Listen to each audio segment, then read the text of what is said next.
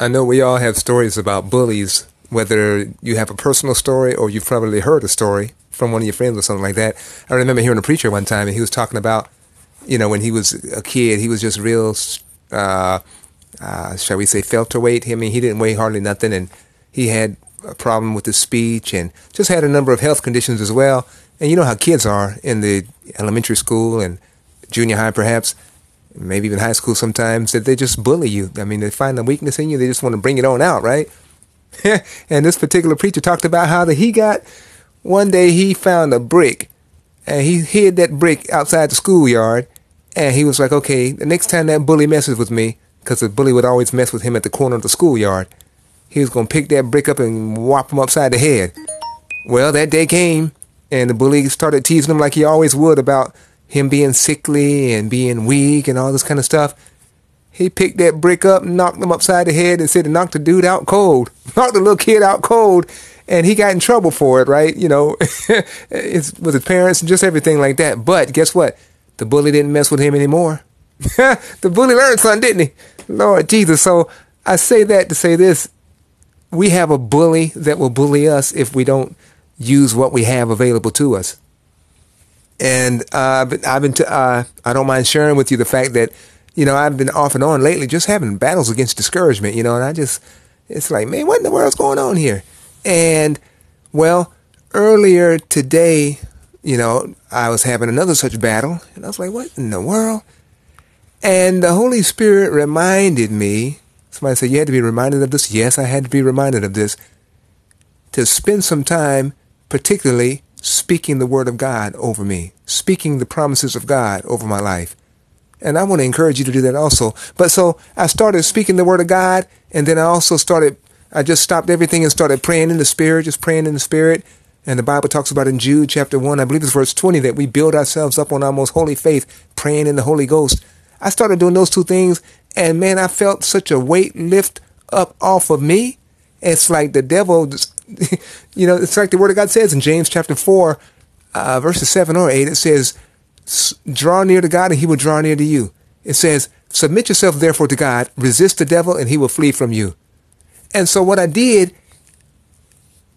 without even really thinking about what I was doing at the moment, in the midst of being bullied, as you would say, because the devil wants to kind of get you into a corner and where you're not really thinking about who you are in Christ and give you a good workout, right?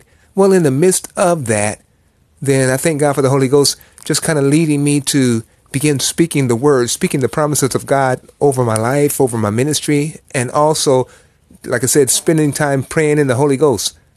And Lord Jesus, doing those two things, I was submitting myself to God, resisting the devil, and he got out of Dodge. So I'm just going to throw that quick word at you today. All of us can relate to bullying, somebody who's either bullied us, or we know somebody who has been bullied, or you heard a good bully story. Well, you just heard one fresh off the press.